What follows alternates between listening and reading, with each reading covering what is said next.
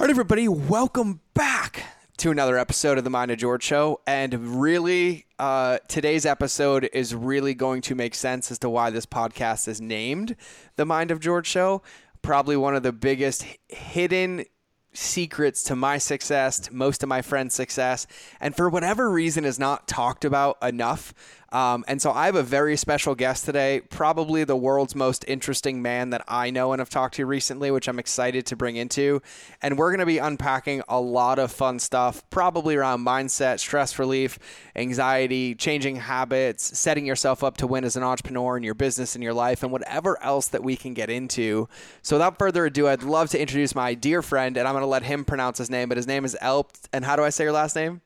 Alp Tekin. Alp Tekin. I always feel like I want to say it in like it's a one word, like it's a one name, like Alp Tekin is your name, and that sounds like so absolutely royal. But I'm super excited to have you, my friend. So good morning. Welcome to the show.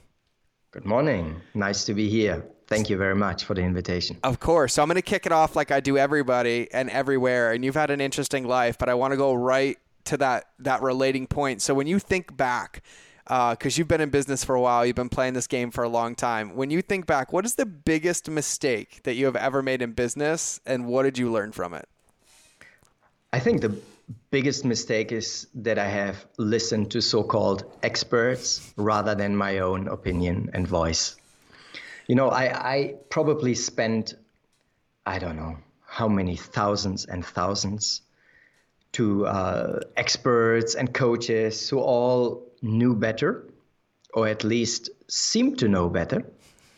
And in the end, things didn't work out the way they should have been. Not because they were not qualified necessarily, not because they didn't know what they are talking about, because I think at the end of the day, it's us living our lives, also in business, right? Mm-hmm. So, and somehow we don't know why something might make sense, but we feel it.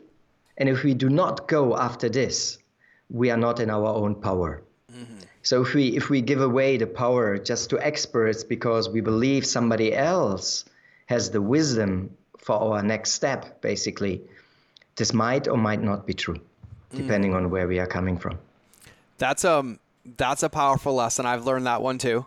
It's probably like one of the number one things that I bump into a lot with like people I coach and students, and even a lot of the industry in which we're in, right? Like experts selling the answers for you. When I think what really is, and we're going to get into this, but really what it is that, you know, there's all these wise quotes that like when the student is ready, the teacher appears. And I think there's this consumption, like this dopamine hit of like advocating our own responsibility and our own wisdom, thinking that somebody else will give it or have it. And the analogy, and I'm going to ask for your thoughts on this, but the analogy that I always use, and I believe my buddy Jeff Spencer was the one who said this to me, or something in context, and it always stuck with me. And it's like Olympic athletes are Olympians with or without a coach. The coach's job is to help navigate blind spots and keep them on track, but they're the ones running the race. And when I think about us as human beings, like we innately, when we spend time alone or connecting to our breath or feeling our emotions, what we're tapping into is wisdom. And that wisdom is like a barometer, right? Like I wrote an email about this the other day. You can either be a thermostat or you can be a thermometer, right? And thermometers just react. All you can do, like I can freeze you in a block of ice and all you can do is tell me it's cold, or I can shove you up Satan's ass and all you can tell me is really hot, right? Like you can't do anything about it. But a thermostat reads the room. It identifies like, oh, it's a little hot, let me turn it down a bit. Or it's a little cold, let me turn it up a bit.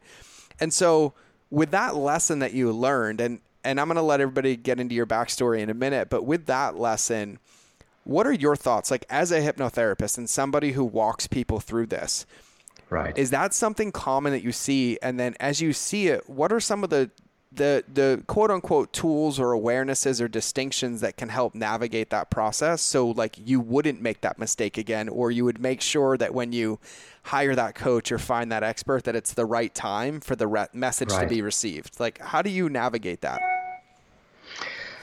I think what we all need is to learn how to tell the difference between discursive mind and what I would call real intuition. And let me give you a hint. A real intuitive insight doesn't make you necessarily excited, doesn't lit you up.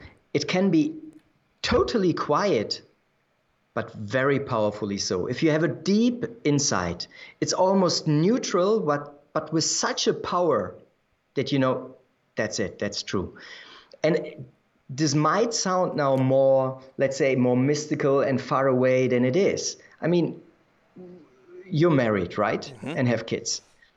Yes, I am. There was a point in your relationship where you just knew that's the one that I'm going with. Whether this is something that you felt immediately or that came after a couple of dates, but you just knew. You didn't need an expert to tell you, hey, that's the girl. I mean, you didn't need to hire a coach to tell you and ask her, which of these girls is it? You know, or which one should I? You just knew. Mm-hmm.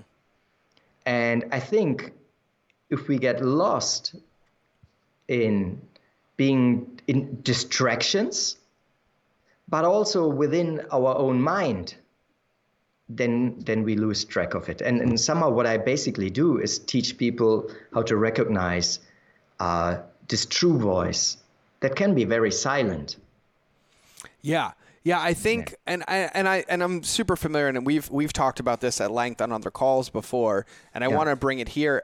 And for me, what my gut tells me is that one of the reasons that people miss that wisdom or that intuition, whatever you want to call it, is because of the lack of space that we create in our days, right? Yes. Okay. Like, how do you go about that, right? So, like, we hear all these things about morning routines, afternoon routines, boom, boom, boom, boom, boom. And I had this, like, unhealthy relationship with some of those words, right? You hear meditation thrown around like it's candy, right? And you're like, oh, I can't meditate. I can't turn my brain off. I can't. And I'm like, and now, 20 years later, I'm like, I meditate every day because it's not what I thought it looked like, right? And I take space every day, and it's not what I thought it looked like. But for me, and I'm more making a statement here, but I would love your thoughts on it, is that I think one of the biggest enemies of my success in my life was the fact that I always thought I had to fill more space rather than create more space. Yes. Is that something that you see a lot of as well? Oh, totally. And it has become more crazy. I mean, look, I'm 50 now. So I grew up in the 70s and 80s. When I went to retreat, it was 98. And I was 28 years old, and smartphones had just started. And when I came out, like first time, like 4 years later, when I was in closed retreat, and I saw everybody running around in what I perceived talking to themselves, basically. And we didn't even have smartphones. I'm talking about the first Nokias. Yep. Even this was for me like, holy fuck, they can't even, and I saw everybody in the supermarket talking to each other, and I said, they can't even make a decision on what they are going to buy by themselves. Mm-hmm. They need to chat about it. I mean, me included. Now I'm chatting with my wife all the tools. So it's crazy. Yeah. Once you have the technology, we use it, but it worked against us. Mm-hmm. And nowadays it's even more crazy. Yeah. I mean, people are so addicted into this. Let me give you right away, everybody, one advice. Just start by going to the toilet without this damn thing. I'm sorry, but if you can't even shit alone, you do not have left alive. Mm-hmm. Mm-hmm. And I mean, like, I think that is the best summary that I've ever heard. Like, that just summed up like 10 years of personal development work in one sentence for me. If you can't shit without your phone, you're not living life anymore. No. And like, I think it's important, like, for everybody to understand, I love technology. I think it's amazing. I think it's a tool, right? Yes. But it's a tool. It's not something that we require. Like, it doesn't keep our heart beating. It doesn't fill our oxygen with lungs. It's a tool that helps us utilize those things. And I still, like, I'm an addict. I have an addictive personality. I understand that. I'm self-aware of those things. And like, obviously, you know the work I've done to be here. Yes. Yes. But human beings are addicts. We get into something that gives us a dopamine hit, a level of control, a serotonin dump, and then we exploit it until no end, to where the impulse, or not the impulse, the hit that we get gets dissipated, and then we have to do more of it. And then we end up just completely deprogramming ourselves. And so I want to give everybody a little bit of context, because everyone's going to be like, okay, I got this guy. Can you give everybody, and I don't care how long this goes because I love your story, but you said when I went to that retreat and then 4 years later when I came out, and a few people have some Zeigarnik effect going on right now. Can you tell everybody kind of your background, your story, where you were then and how you got to here? Right. Look, it all started with me practicing martial arts at a very young age. With 15, I was looking for the hardest and toughest style around. And I happened to have been lucky and came to my later teacher that the first thing he did was made us sit and meditate for 10 minutes. And this was the toughest thing I ever experienced to my life so far.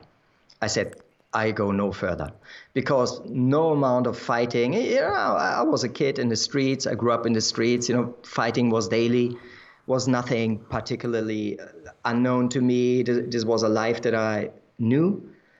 But to sit by myself for 10 minutes seemed to be hell. And I say, that's it. So I started meditating when I was 14, started meditating regularly when I was 15. And from this point of view, this became very important in my life. Later, I discovered all kinds of traditional schools, Taoist meditation schools, Zen Buddhism, and I found home in the Tibetan Buddhist tradition. And at one point, with 28, I had to ask myself the question, do I just want to practice this as a hobby? And I was doing it 1 to 2 hours a day. This was still hobby level for me. And I say, okay, either I dive in now deeply, commit fully, or I just stop. Because I couldn't take it anymore as well. I have to say, it wasn't just curiosity, it was pure suffering that drove me there. I couldn't find a way to get happy. Impossible. I saw the impossibility for me, how to experience real happiness. And I didn't see anybody else around me that was happy. And nothing convinced me. No going into business more deeply, making money. I at this time, I was lucky, since I started teaching and coaching when I was 17 already, had my first clients there. I had business owners who were miserable as fuck.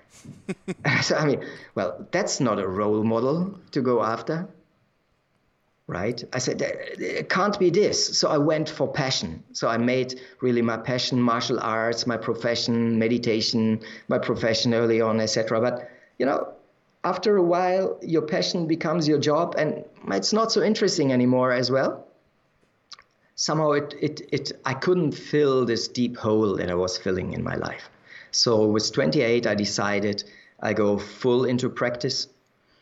At this time, in Tibetan Buddhist tradition, we have two options. We go the celibacy way, so it's a monastery for monks and nuns. And in our school, we had both. Or I go the non-celibate way, which is called the Nakpa tradition, or in Tibetan, or yogi tradition, if you want. Like there you could practice without celibacy. And I went to this path with my former girlfriend at this time. So we went a lay way. We built the center in the first 1.5 years, and then went into retreat. And all in all, I spent 5.5, 6 years in closed retreat. 7 years of it altogether out of society. So you were 28, right? 28 years old, and you were literally doing everything, chasing that hit, right? Martial arts, coaching, everything. All of it. And these people that were in front of you, you're like, I don't want to go there. Like that is not where I want to end up. And it was like enough of a pattern interrupt. You're like, if these are my options, I either just have to accept my misery or I have to do something to go find myself, create my happiness, and dive all the way in. So you made the decision to go into Tibetan Buddhist, the non-celibate route, and then you went into, you built a center first, or did you go right into... Look, it was also a land that was given to two very experienced yogi teachers that I had, who was a couple who spent like 17 years in retreat at this time, in close retreat. So they were empowered to start this lay chapter of the monastery. Okay. It was one of the biggest Tibetan Buddhist schools. It was in the Karma Kagyu tradition. By the way, people who are familiar with this might recognize this. This was in France. And so the land was there. We had this was a former farm, and we didn't need to transform everything. So for 1.5 years, we were working daily. No music, no distraction, no nothing. Concrete in the morning, working with concrete in the morning, learning Tibetan instruments in the evening, studying Tibetan, all of it. So because we had to build and learn and prepare in the same time. So really a tough school. It was really traditional Tibetan style, like no distractions, and you fully commit, and also you're depending on people's donations. Mm-hmm. My family, of course, freaked out. They thought he's lost to a cult. And, it was not that I prepared to go there. And for me, it was really, okay, goodbye, everybody. I'll keep writing, but that's it. I've chosen my life. And with all the love that I had, of course, but of course they thought, okay, this kid is lost. Mm-hmm. But I was the happiest. How ironic you were lost, but yet you were actually found. Oh, absolutely. Right. What you lost was the attachment to everything. Totally. Totally. And, I never forget this feeling of really selling everything and having basically just 2 bags with which we headed to France and money for 3 months. And this was it. And nothing, no backup, no retirement plan, no nothing. It was so liberating, because that's what I wanted to do. And I felt before this, I never had this feeling of waking up and having the feeling this makes sense. Suddenly I had the feeling I lived a life that makes sense to me. It doesn't have to be monastery. It doesn't necessarily even have to be meditation, but you need to get this sense in life where you feel like this makes sense, this matters. Mm-hmm. And I wanted to be literally ready to die every day. And I could. At this time, I lay down in bed and I say, I'm ready. Mm-hmm. I'm ready, universe. I'm ready, God. Whatever your frame of reference is, take me. I'm ready. Great day. I had a great day. And the next morning, literally, what a great opportunity again. Let's go for it. Yeah. Let's dig into the dirt. Let's get scolded by my teachers.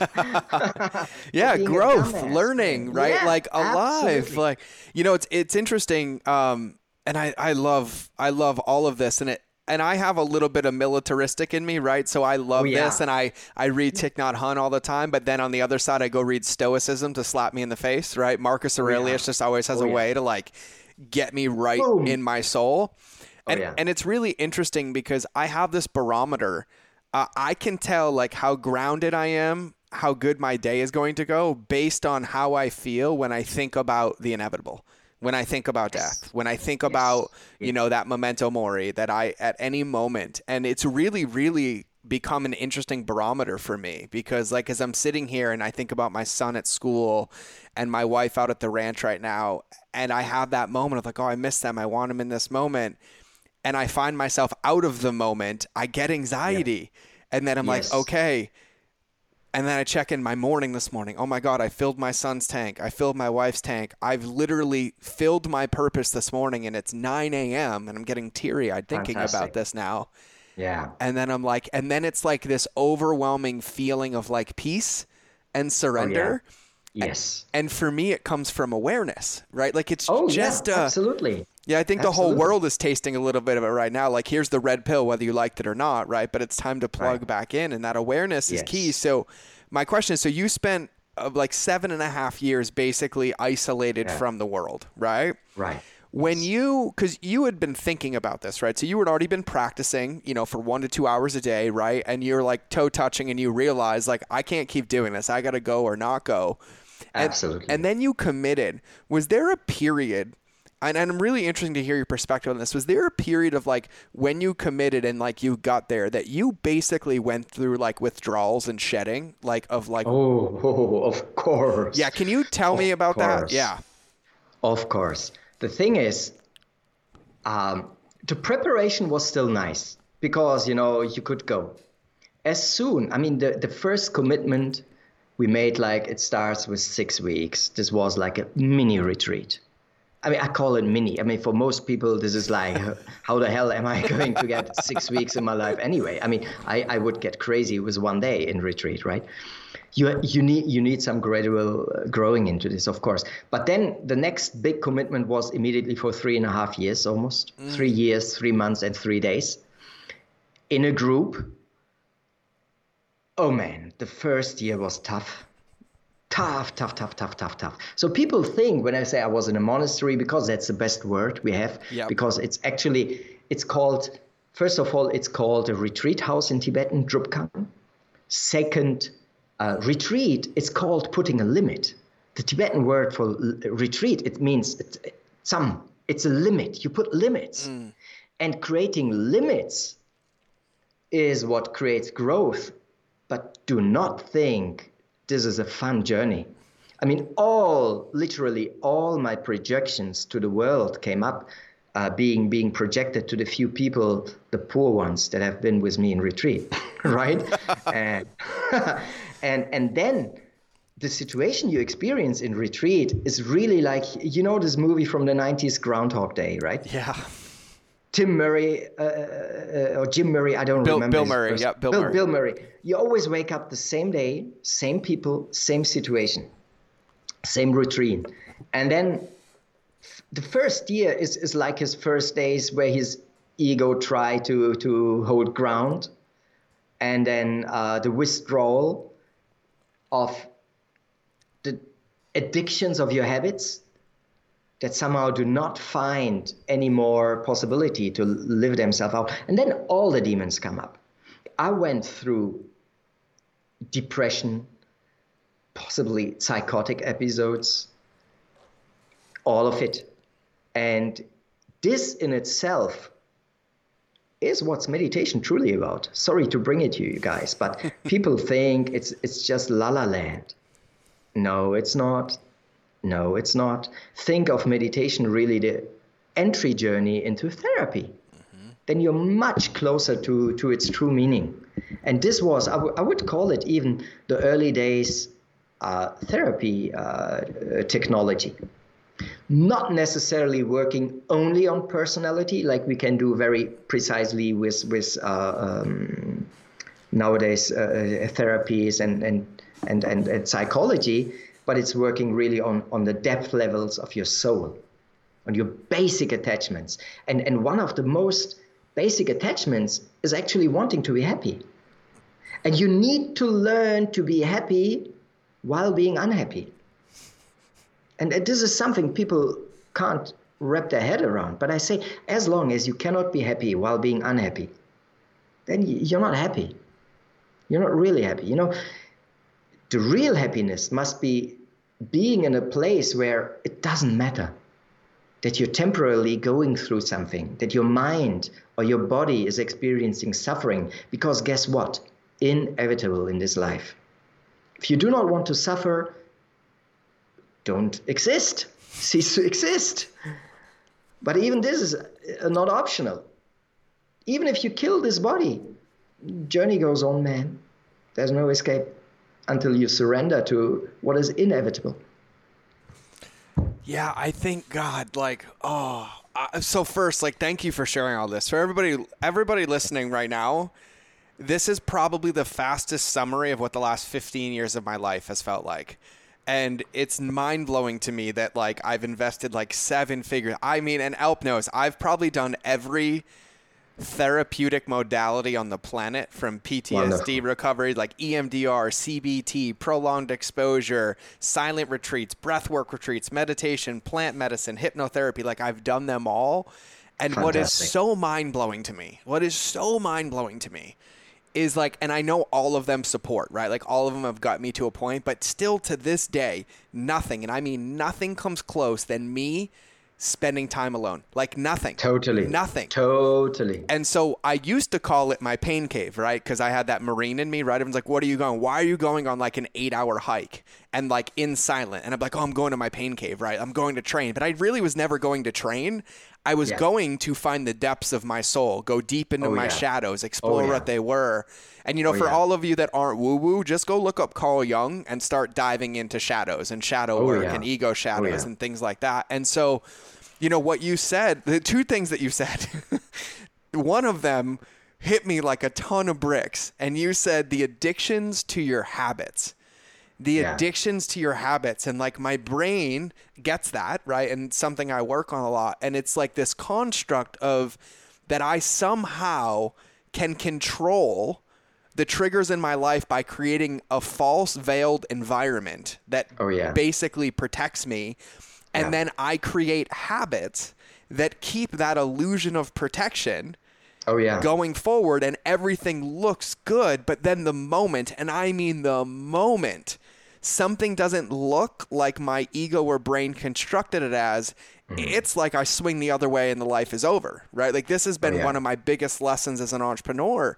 So being addicted to your habits, you know, with what you're talking about, going in to retreat. And by the way, I love the humility of like what you've done. And for those that didn't catch it, if you're not familiar with like Tibetan Buddhism, like when they live, they go do service and they walk around and they meet people and they literally survive off the donations of others, the donation of food, the donation of goods. Like it's literally it is a full servant, self-servant, support other people. I'm assuming the humility of that is a very big lesson in what it is. But when you said that addiction to your habits, like my immediate brain was like, wow, I've read this, I see this, I do this.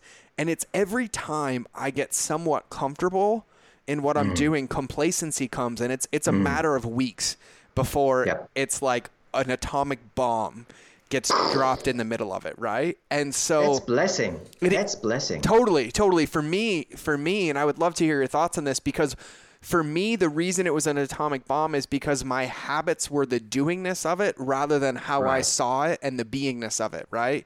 Yes. And so for everybody listening, the tangibility of like, yes, I know every day I'm going to record a podcast, I'm going to write 12 emails, I'm going to do whatever. But regardless of whether I do any of those or not, the intention of like, I'm going to spend 30 minutes by myself making a plan in silence is my new measuring stick, which allows me to navigate what happens. So for people that are listening that are like, God, like, oh my God, I totally jump on my phone in the morning. I totally, you know, boom, boom, boom. Like, how do you go about breaking down that addiction to habits? Like, what do you do to help break that down or create a new container or create space to start, I don't know, feeling some of these things, processing these things? I think, first of all, like you described it wonderfully, life will teach you if you do not take care of it by yourself. So even if you don't do nothing, be sure life will kick you. I mean, we live in a world of abundant blessings. You just need to realize that it's there to serve you, that your so-called problems are there to serve you. There is, it's just a friendly universe. Really, it is. But we need to discover this. So, and then how do you break down the habits? Is that your question? Yeah, like something along those lines. Like, well, so let's call it a pattern interrupter, a wedge, right? Like, yes. There's this point where I think, you know, even listening to this, you know, there's really like one of two options. You're like, oh, I'm aware of this, I know this, or I have no clue, but I get hit with these same things. So Scott Carney, calls this the wedge. Like the reason I do breath work and cold therapy, right? It's the wedge. Right. It's so Yes. when I'm like Yes. going along in my day and then all of a sudden, boom, my immediate reaction isn't to jump in and react. It's a wait, pause, like take a breath, like what's happening, right? Like to pause that wedge. I mean, this unpacked is like attachment to things, then where do things come from, and then ego death. But I think really for most people, like especially given the state of the world, it's that there's a lot of external triggers coming in every single day. There's a lot of uncertainty and ambiguity, and there's going to continue to be. So when you think about that, maybe a better question would be like, when you think about that, like what's something or what are some ways in which we can practice daily to be in that space, to understand that life is going to happen and we can teach ourselves a lesson? Or like, how do we handle the triggers from the world, the ambiguity, the uncertainty, the whatever is going to come in? Like, what are some things or ways to think about it? I think the most important thing is that you understand that we are not here on this life to be entertained. This life is not for consumption. It's for learning. And it's really like this. Either you grow and learn daily, and growing and learning is not coming from the world going your way. So I would consider it really problematic if too much goes your way. I mean, just look at, I know I'm taking a long route now, right? I mean, but I think I need to explain, because if I just give a tactics, people won't get it. Go the long way. I want the whole way. I want the whole way. All right. Perfect. The first thing is that you need to understand, basically, let me get back to basic Buddhism, the Four Noble Truths. This world, this life is suffering, but not in a negative way. That's a good news, in the sense of, you will experience dissatisfaction. Why? Because the world is never like you imagine it to be. There is a discrepancy, a basic discrepancy between all the things that we want, all the things that we imagine life. I mean, let's take something very basic that most people love, sex. The imagination of it, the thought of it, is always more shiny, is always better than even the best possible sex, until we let go, and then it's turning around. So most people imagine life. They plan life, like you say, to protect, to reach our vision of it. Instead, the real trick is have a vision, have a plan, but so you have a direction that you give yourself with awareness, in order to really discover what's the lesson on the way for you personally. I don't know if I get too abstract right now. No. Keep going. I love it. All right. Yeah, not abstract at all. I mean, and I think, and I'll just kind of unpack it so you can keep going. So when I think about it, right, and like, it's that like my buddy, my friend Christine Hassler, she talks about it. It's that expectation hangover, right? Like it's supposed to look a certain way and then it doesn't, right? Yeah. And we get so attached to what it looks like rather than the process of pursuing it and the growth that happens along the way. And so really the point of setting a vision or setting a goal is to give ourselves a bearing, understanding that it's not going to be a straight line and it might adjust, but at least like we're heading in that direction of growth, of learning, of progress, right? Absolutely. And especially what you really need to learn, right? And there's different layers of learning. The most fundamental that we need to learn is that this suffering is created, like you say. It is as long experience as you do not discover the real source of true happiness, for which you do not need to accomplish anything or do anything. It's your real nature. So being in your head, being in your ego is suffering. As long as this is your reality, you can try to create the most beautiful dream. And the biggest curse is that things will come true.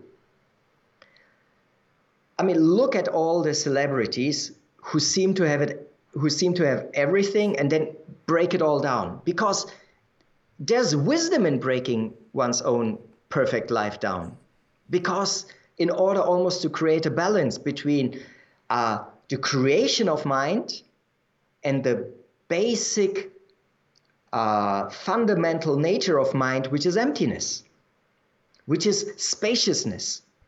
We all want to create, we all want to fill the room, but nobody dares to be the room or experience the room, at least. And that's an important balance of life. So there is creation and there is destruction. There is emptiness that you need to experience in the form of space in your life, in your mind, and form, accomplishment, going for your goals. And when things do not go your way, what you experience for the moment is the possibility of experiencing emptiness, of giving space, is a moment of, fuck, things don't work out. What do I do now? And instead of just running into more thinking, just give it a space and say, okay. And there's a moment of almost like a blank that might lead you to actually perceiving what is. I don't know if I'm too far off. No, no. Like I feel like you're speaking to my soul, right? Like I know you get me. That's the problem, you know, because I see who you are. I resonate with where you are at, but I'm afraid sometimes I might lose some listeners who are not into this. No. This is so. I mean, unpacked. Like I think it depends on the level, but from a really easy standpoint, it's that pause button, right? Like no matter what happens, like you can't lose with space. Like what you're talking about is, you know, it's so like we live in a culture that perpetuates more, which is actually creating less.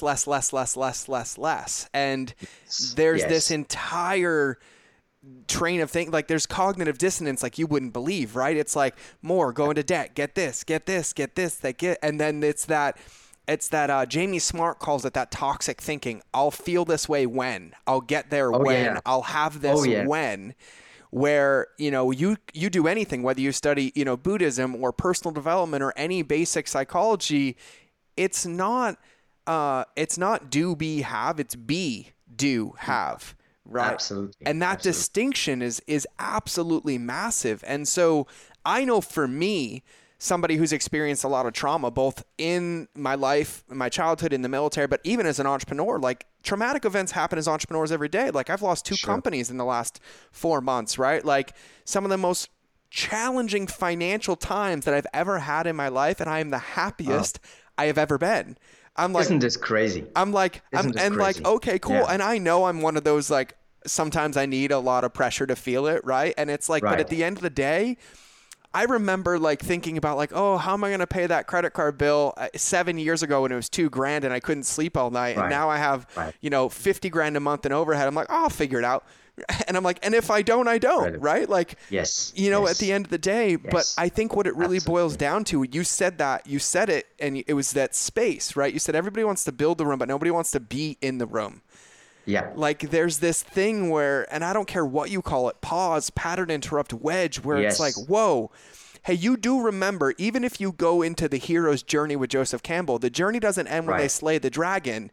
It ends when they come back and teach the village, which requires reflection and retrospection and looking at like what worked and what didn't work. And then like, okay, what do I do? It was never about the dragon, because I think what a lot of people don't understand is once you slay one, the next one's bigger anyways. So take a moment to reflect, take the lessons and I mean, what I would love to add to this is now the listeners might be at a different point in their journey, and let me map out in a very simple way how they can identify where they are. Yeah. Because look, I see it metaphysically. We are on a journey from victim to vehicle. The 3 we, right? So most people live in a state of victim. Life happens to us. Everything sucks. I don't know why. And I'm suffering. That's something we all know. we also might go back there all the time. The next step is to get into action, into momentum, and all the self-development space that is emphasizing taking action, making goals, having morning routines. All of that is super important for the second step. So in order to, everything has its place. Yes, get into action, create your life. Don't be passive. You can achieve goals. You can create something. In order to already accomplish the first step into discovering wisdom, which is we are co-creators with life. Life is not just happening to us. We co-create. In this time of the second stage, which is becoming the victor, right? The winner, to get life and things done. This is the entrepreneurial stage, I would say. Create, do make things happen, and action. Without action and goals, nothing happens. But then many entrepreneurs like you are at a stage where they experience, I have it, I build it, it goes down, I build it, it goes down, but still they're not fulfilled. I have a client who owns 6 companies. He made his business to buy and grow companies, but he came to me more or less miserable and said, I don't know what's missing. Damn, even if I reach now the 100 grand, the 200 grand, 200 million, grand, million, my level, talking my level. He still thinks, I don't know, man, this doesn't feel right anymore. I say, yeah, because you're already a victor. That's what you can do. So building another company will not do it. You just have no freaking idea what else to do with your life. So he needs to learn to become vehicle. Stop creating, let life happen through you. And this is very scary for most people who are very accomplished, who reach goals, who know how to make things happen, because there they need to embrace even more space. And if you do not do it, then life kicks you in the chin, like it happened to you. You lose 2 companies. Mm-hmm. Oh, my wife. Because now you enter the next stage of creation, my friend. You will create from space. Mm-hmm. You will create not miserable hustling, finally getting things done and almost not being able to rejoice because you think, was this worth it? No, you start happy now. You will be happy tomorrow on the way, and you will be happy when it's accomplished. Yep. When you're back on the feet. This podcast wouldn't have existed if I didn't lose those companies. Literally, This would have never, 8 years in the making of wanting to launch a podcast, wanting to do it, talk about it, own the equipment for 8 years. And it was literally the smack in the face that was like, okay, you don't want to do it on your own. And you've been denying what you've been called to, and you've been pushing off and making excuses. Fine. Hello. Smack in the face, right? My wife tells me all the time, she's like, the universe is going to keep kicking you in the mouth until you learn the lesson, right? And I just I laugh at it because I look back now and my wife is so wise, and obviously all of you can laugh at me through this because I'm okay with that. But it's the whole analogy, they teach this in personal development, right? Different job, same boss, different relationship, same partner, right? It's not them, it's us and our patterns and our views and everything. And when you said those 3 stages of victim to victor to vehicle, really the biggest distinction for me is I stopped being a victim a long time ago, but I lived in this victor. I'm going to beat what happened to me as a victim. I'm going to prove the victim side wrong. I'm going to prove. And it always got to this point, but then it was never there. But it was then once I realized that when I got smacked in the teeth one more time, that it wasn't happening to me and I didn't get to beat it. It was like, oh, there's a lesson in this. What am I missing? And then when you just said, let life happen through you, that was the clearest thing ever. Who am I to think that I know? Now, I might have a wisdom and intuition and a voice that I share and I trust in that moment. But once it's out of my mouth, that's it. I'm surrendered to what comes next. I'm not I'm going to say this and I'm going to do this and it's going to lead here. Because that puts me back into victor. And so, I've never heard it broken down like that. That was really good for me. That's how I approach all my sessions, how I approach even my interview with you. I had 0 preparation. Yeah, me too. You know why? Because it's not important. Either we almost like might sound more esoteric than, I mean, we channel truth, we embody wisdom, then it also doesn't matter what happens or not happens because it's not happening to you. Guess what? Life didn't even kick you. Who are you to judge that you have been kicked? Yes. You know, it's the next stage, George, because in your own evolution, you have come to a point where you have your heart and your soul to share much more than your marketing know-how. And that's why I feel attracted to you. You remember our first conversations, you know, I hardly just discovered you. You made this offer with the lighthouse. I said, you know, I don't know you. I have no idea what you did, and I don't care, but I trust you. I decided I trust you because there was something in your vibration, how you show up in this world, that was right. And look how we connected. Totally. You know, it's so funny you say that, like everything from like the prep. I'm like, I didn't prepare either, right? And you know, the thing is like that's also like what we spend our days teaching people and everything. But it's just this. I believe I call it source, flow, intuition, wisdom. Yep. But like the example I was given, it's like everybody, and I love this, right? And it's going to land for everybody. When you're working out in the morning with no music, you always have your best ideas. When you're in the shower, not on your phone, you always have your best ideas, right? When you're laying in bed and you can't fall asleep because you're afraid you're going to lose it, it's when we create that space. Oh yeah. That flow comes, and call it what you want. I call it wisdom. It's yours. Yeah. Like it's yours. Yes. And I think like, even going back to this, like if I had to say anything, like really, I'm at the point now where I'm almost obsessed about space. And it's been really interesting to see, like sometimes, like I look now at like what I get done in a day without making a list. And if I had that accomplishment 8 years ago and I was like, this is what you got to get done today, I'm like, this is going to take me 4 weeks. There's no way I can do this in a day, right? But it's like... When I don't know, oh man, no, I love this. I absolutely love this. And you know, if you live from space, things can get done in a way that's almost magical. And this is the real thing. And this is what people really misunderstand with the law of attraction. You know, it's not that you can desire things to you based on your ego. And you become a manifester when you embrace space and don't give a shit if something comes to your life or not. Then real manifestation happens. And it's not, you do not create from ego. As long as you create from ego, good luck. First, learn the lesson of being a victor, right? I mean, get your shit together, get a job instead of just sitting on your bum and meditating on $1 million, right? That's not going to help you. Yeah, meditating on $1 million isn't going to bring it in. No, not really, right? And the thing is, life is your best teacher if you open up to it and surrender to it. And my path was through meditation, because what meditation does is the perfect container to get in touch with space.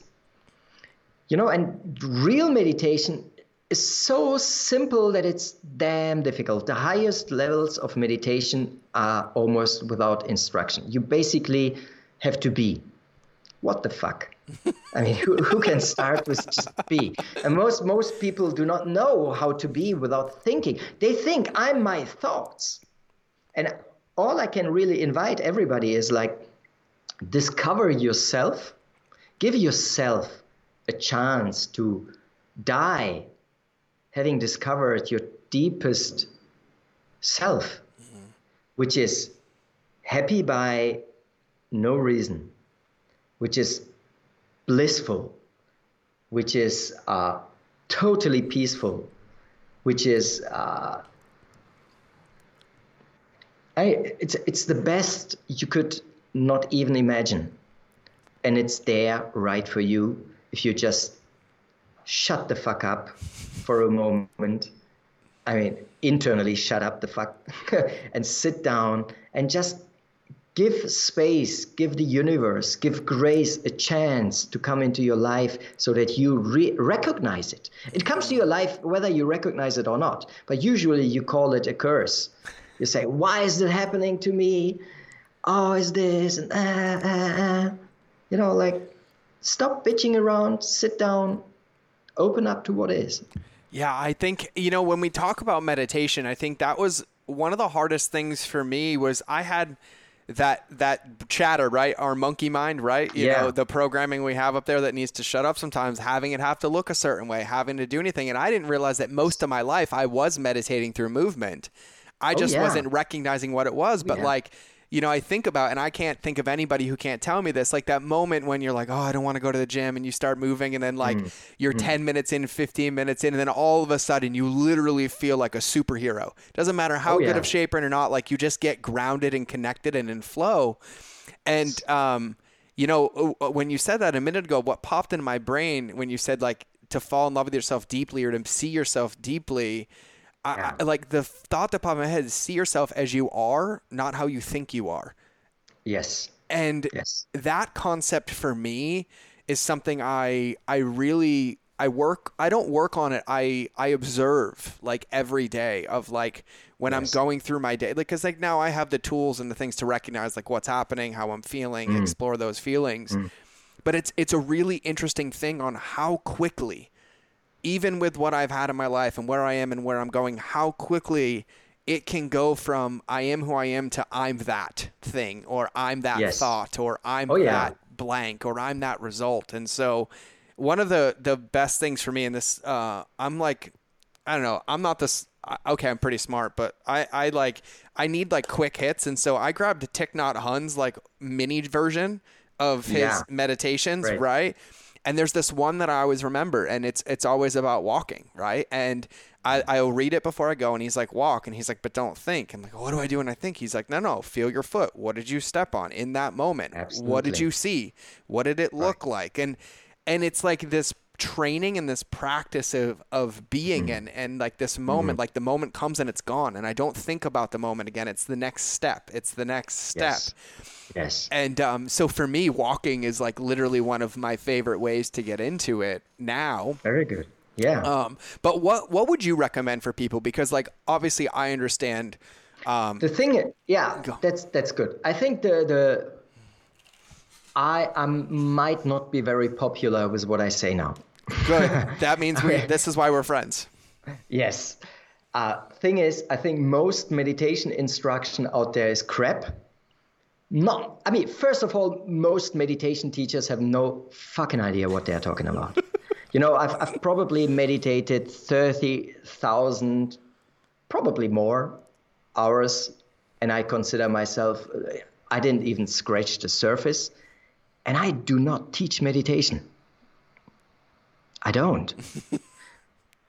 Because I had teachers, let me just say it without commenting, who could go through walls. Let me say it like this.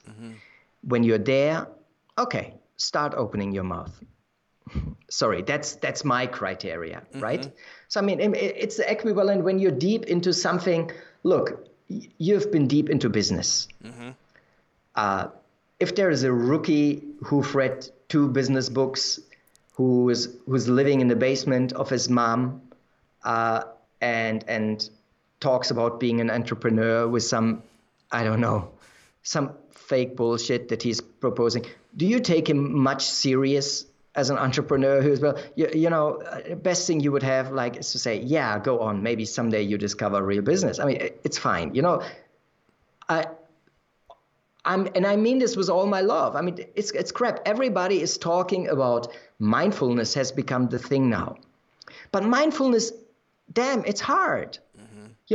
Talking about mindfulness and real mindfulness is almost like saying, hey, start to power lift with the double weight, with double body weight. When you've never lifted before. When you never lifted before, stop. Yeah. Stop there. Just start slowly. The first thing that people who want to get into meditation is first to get comfortable creating a habit. You do not need more than 5 minutes, but do them every day and use them as a concentration practice. Make it very simple. Do not try to be aware of what is going on, whatever. Just Learn to focus one's mind. These are the basic bicep curls that you first need to accomplish. You need to train the mind by basic concentration first.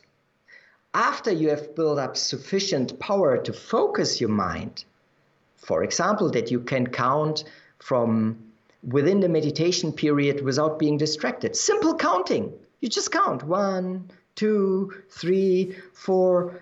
Most people can't count until 10 without having to start over because was I at 8 or 9? I don't know.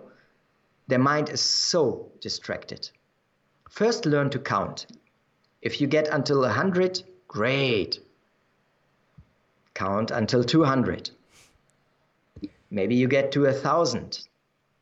And you can either count or you can focus, counting your breath, for example, right?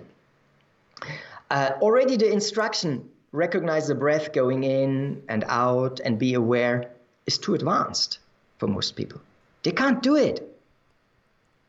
And forget about not wanting to think. You do not take thoughts as an object until you can make at least like 1,000 curls, which would be like counting until 1,000.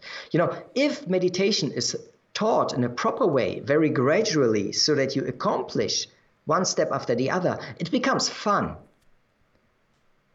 Otherwise, people get too high-level instructions, because the high-level instructions are great, and the teachers who teach them mean them, but they come from a context where you dedicate fully into meditation practice, where you live either in a monastery, where you're surrounded by this, and then it's fine to get this high-level teachings. I got high-level teachings where I had not the slightest idea what I do with this, but I was sitting all day. I had time to figure it out. If you just have 5 to 10 minutes, you know what will happen? People will think about meditating while pretending to meditate, and then just repeat to what they've read about meditation. This doesn't bring you anywhere. Yeah, you said this earlier. You said life is not for consumption, it's for learning.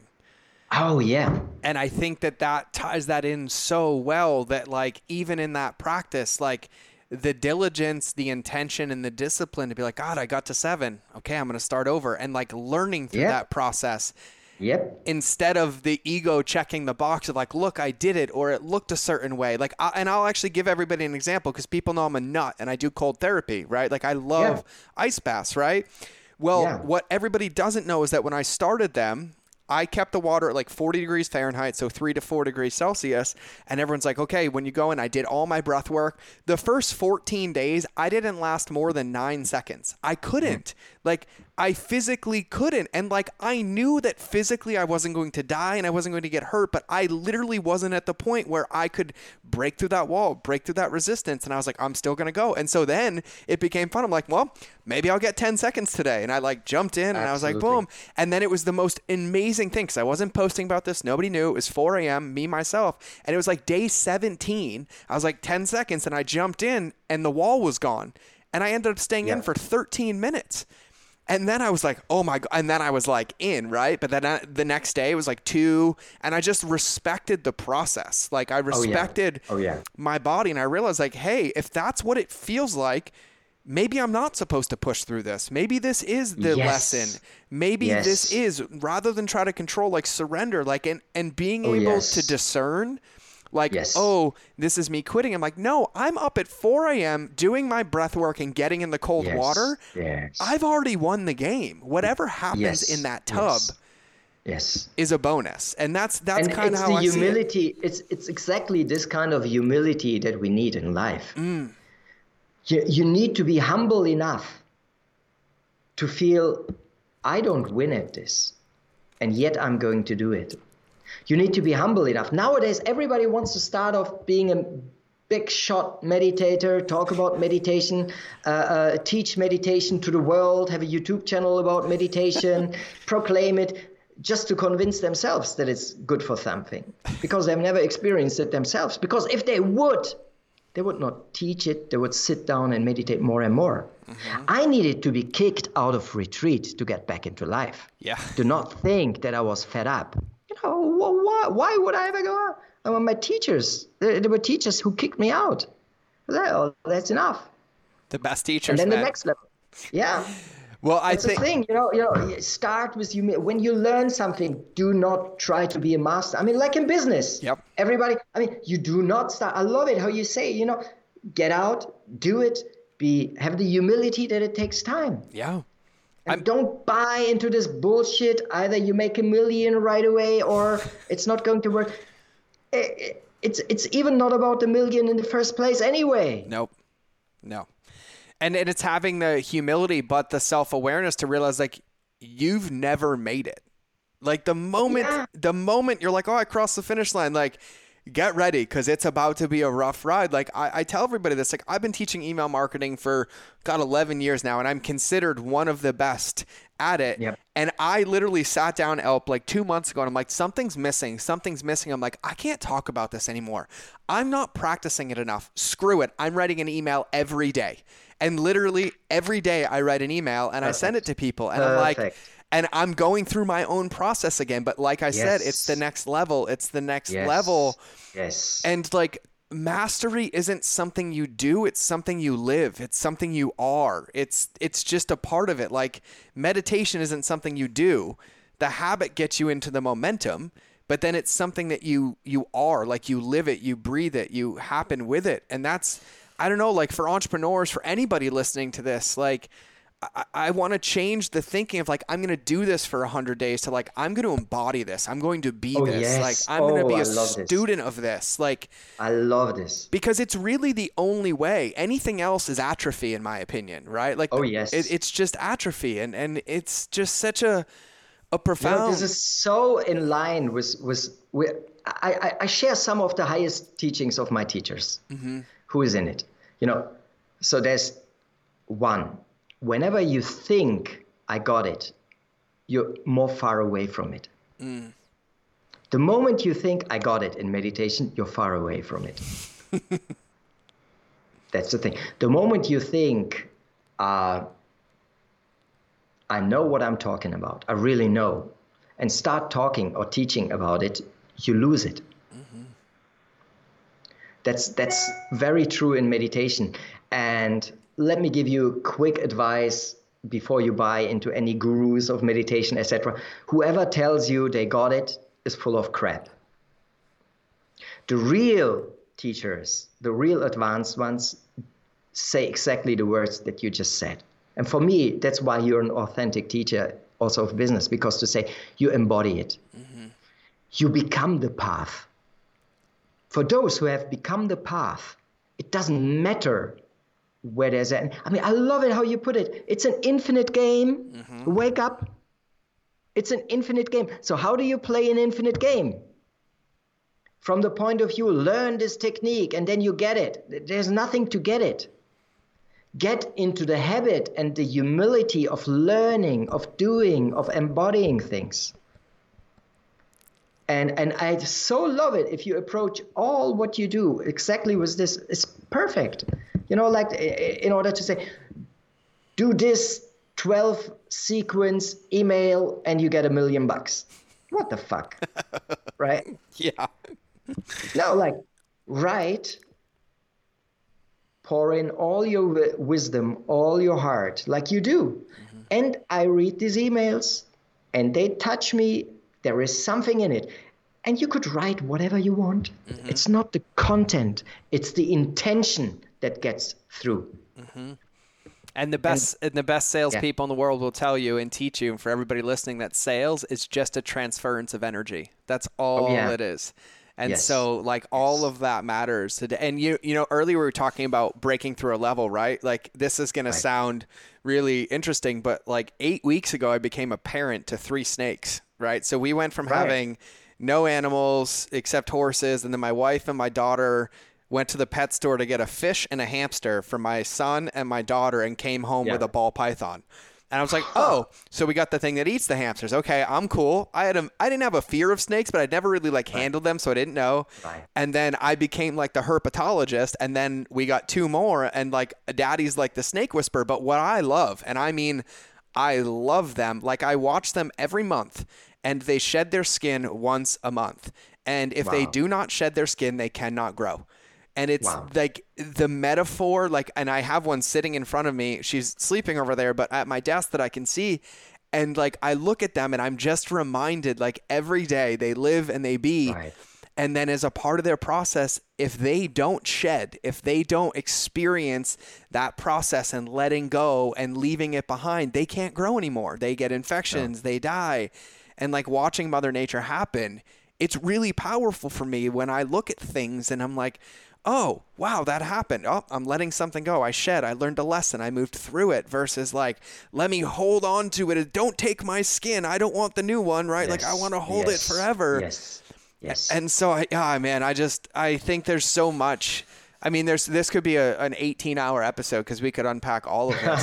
Yes. It's true. Yeah, and I got to apologize for everybody. I was so excited to get into this with Alp. I forgot to tell you guys where to find him at the beginning of the episode, so I'm going to do it now. The easiest place to find Alp is on Facebook. Just add him as a friend or shoot him a message. His name is spelled A-L-P, and then his last name is Tekin, T-E-K-I-N. So A-L-P space Tekin. I just wanted to get it out there before we go any deeper because I'm just like, I forgot to tell everybody.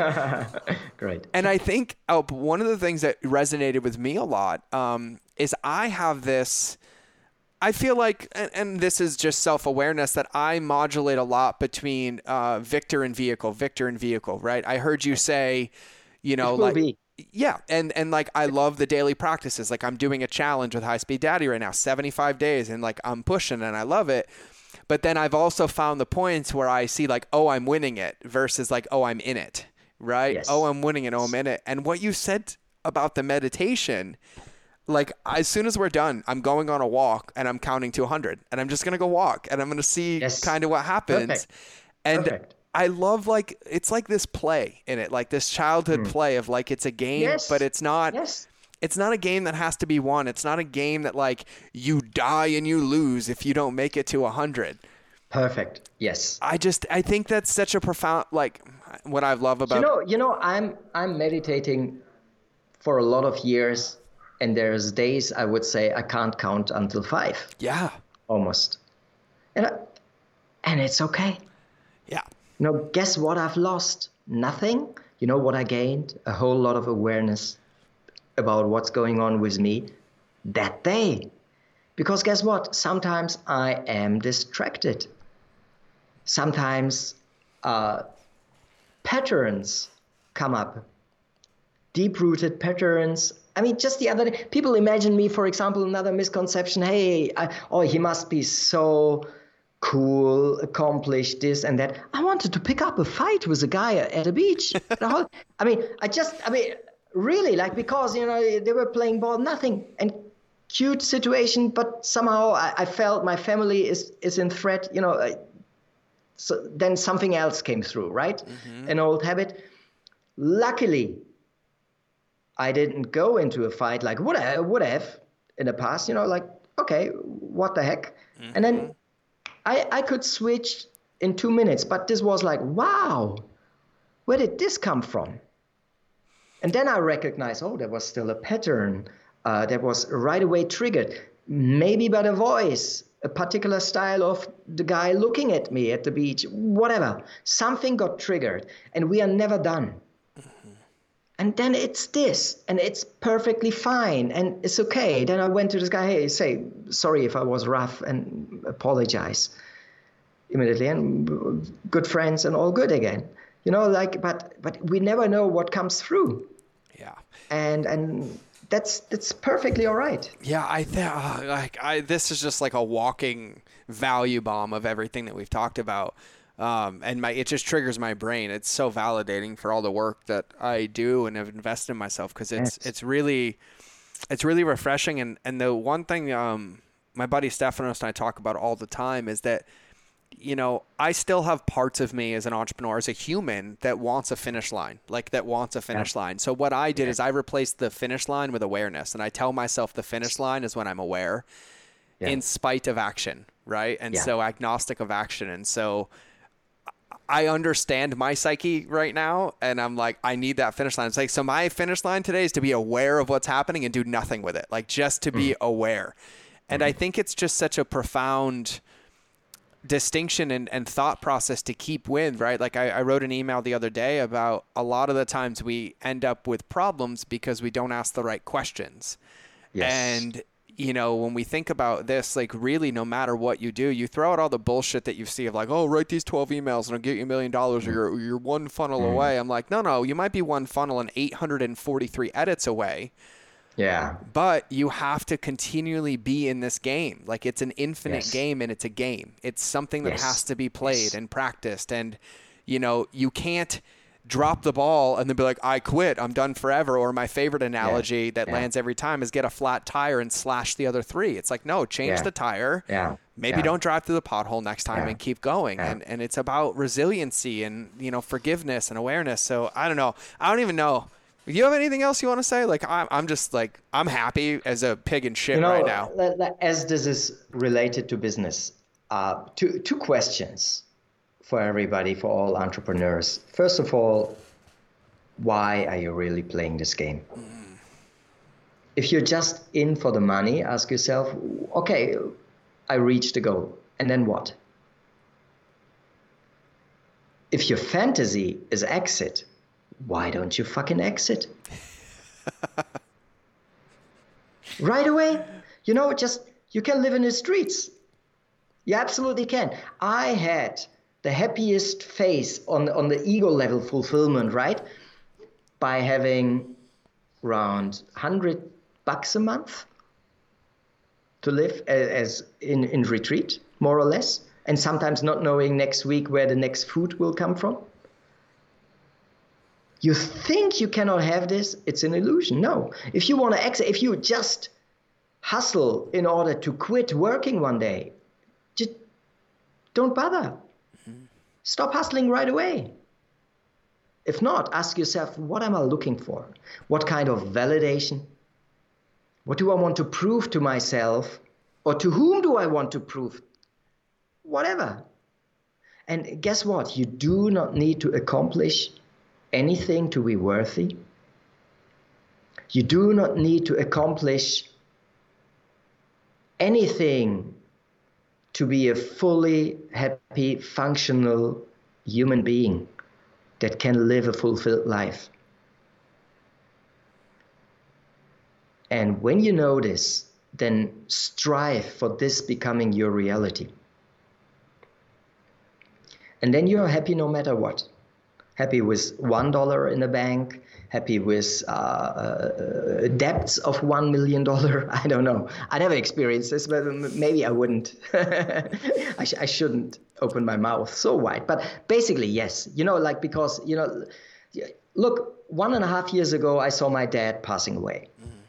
And it was so beautiful to see. My dad was an entrepreneur who broke down, who couldn't get out, who somehow, that's the story I told myself, who couldn't deal with the fact that several times he went bankrupt, and after the last time he basically gave up on himself, burnt out. So this was the story how I saw him. And he had the most peaceful and happy death. He was okay with himself because there was a moment of surrender to life, and then seeing his life wasn't lost. Even if you judge yourself as losing or being a loser, the only thing that's between you and happiness is this judgment. Nothing else. And it's not the world judging you. It's you yourself. So I invite everybody to be happy right now.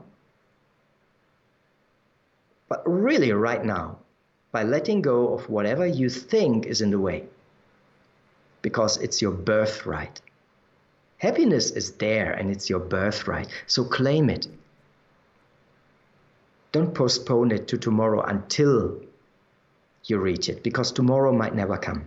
It's like this famous joke like that, like this Scottish pub where it's written free beer tomorrow, and people go in and say, hey, can I have the free beer? You say, yeah, but tomorrow. So the next day they come, hey, what about free beer? You say, yeah, but tomorrow. There's always free beer tomorrow, right?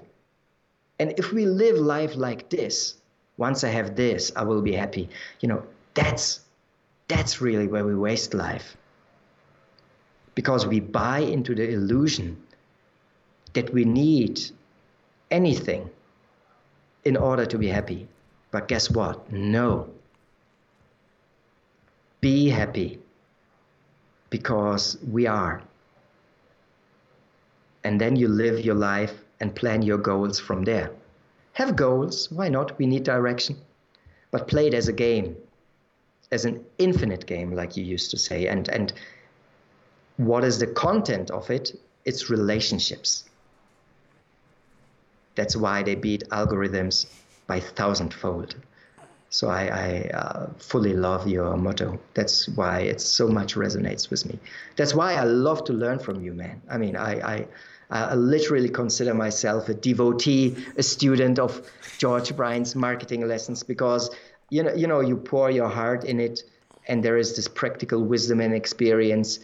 And this is the real stuff that I feel attracted to learn from. Yeah, man, it's an honor. It's an honor both ways. It's an honor that I get to share, and then that I get to be here with you and have these calls and share this journey with you. I literally am speechless. I don't have anything to add to any of this. I think that is a perfect time for a mic drop from you on Alp. So everybody listening, to find Alp, go on Facebook. He's in our Facebook group, but you can find him on Facebook. Alp, ALP space Tekin, Tekin is his name. Adam, shoot him a message.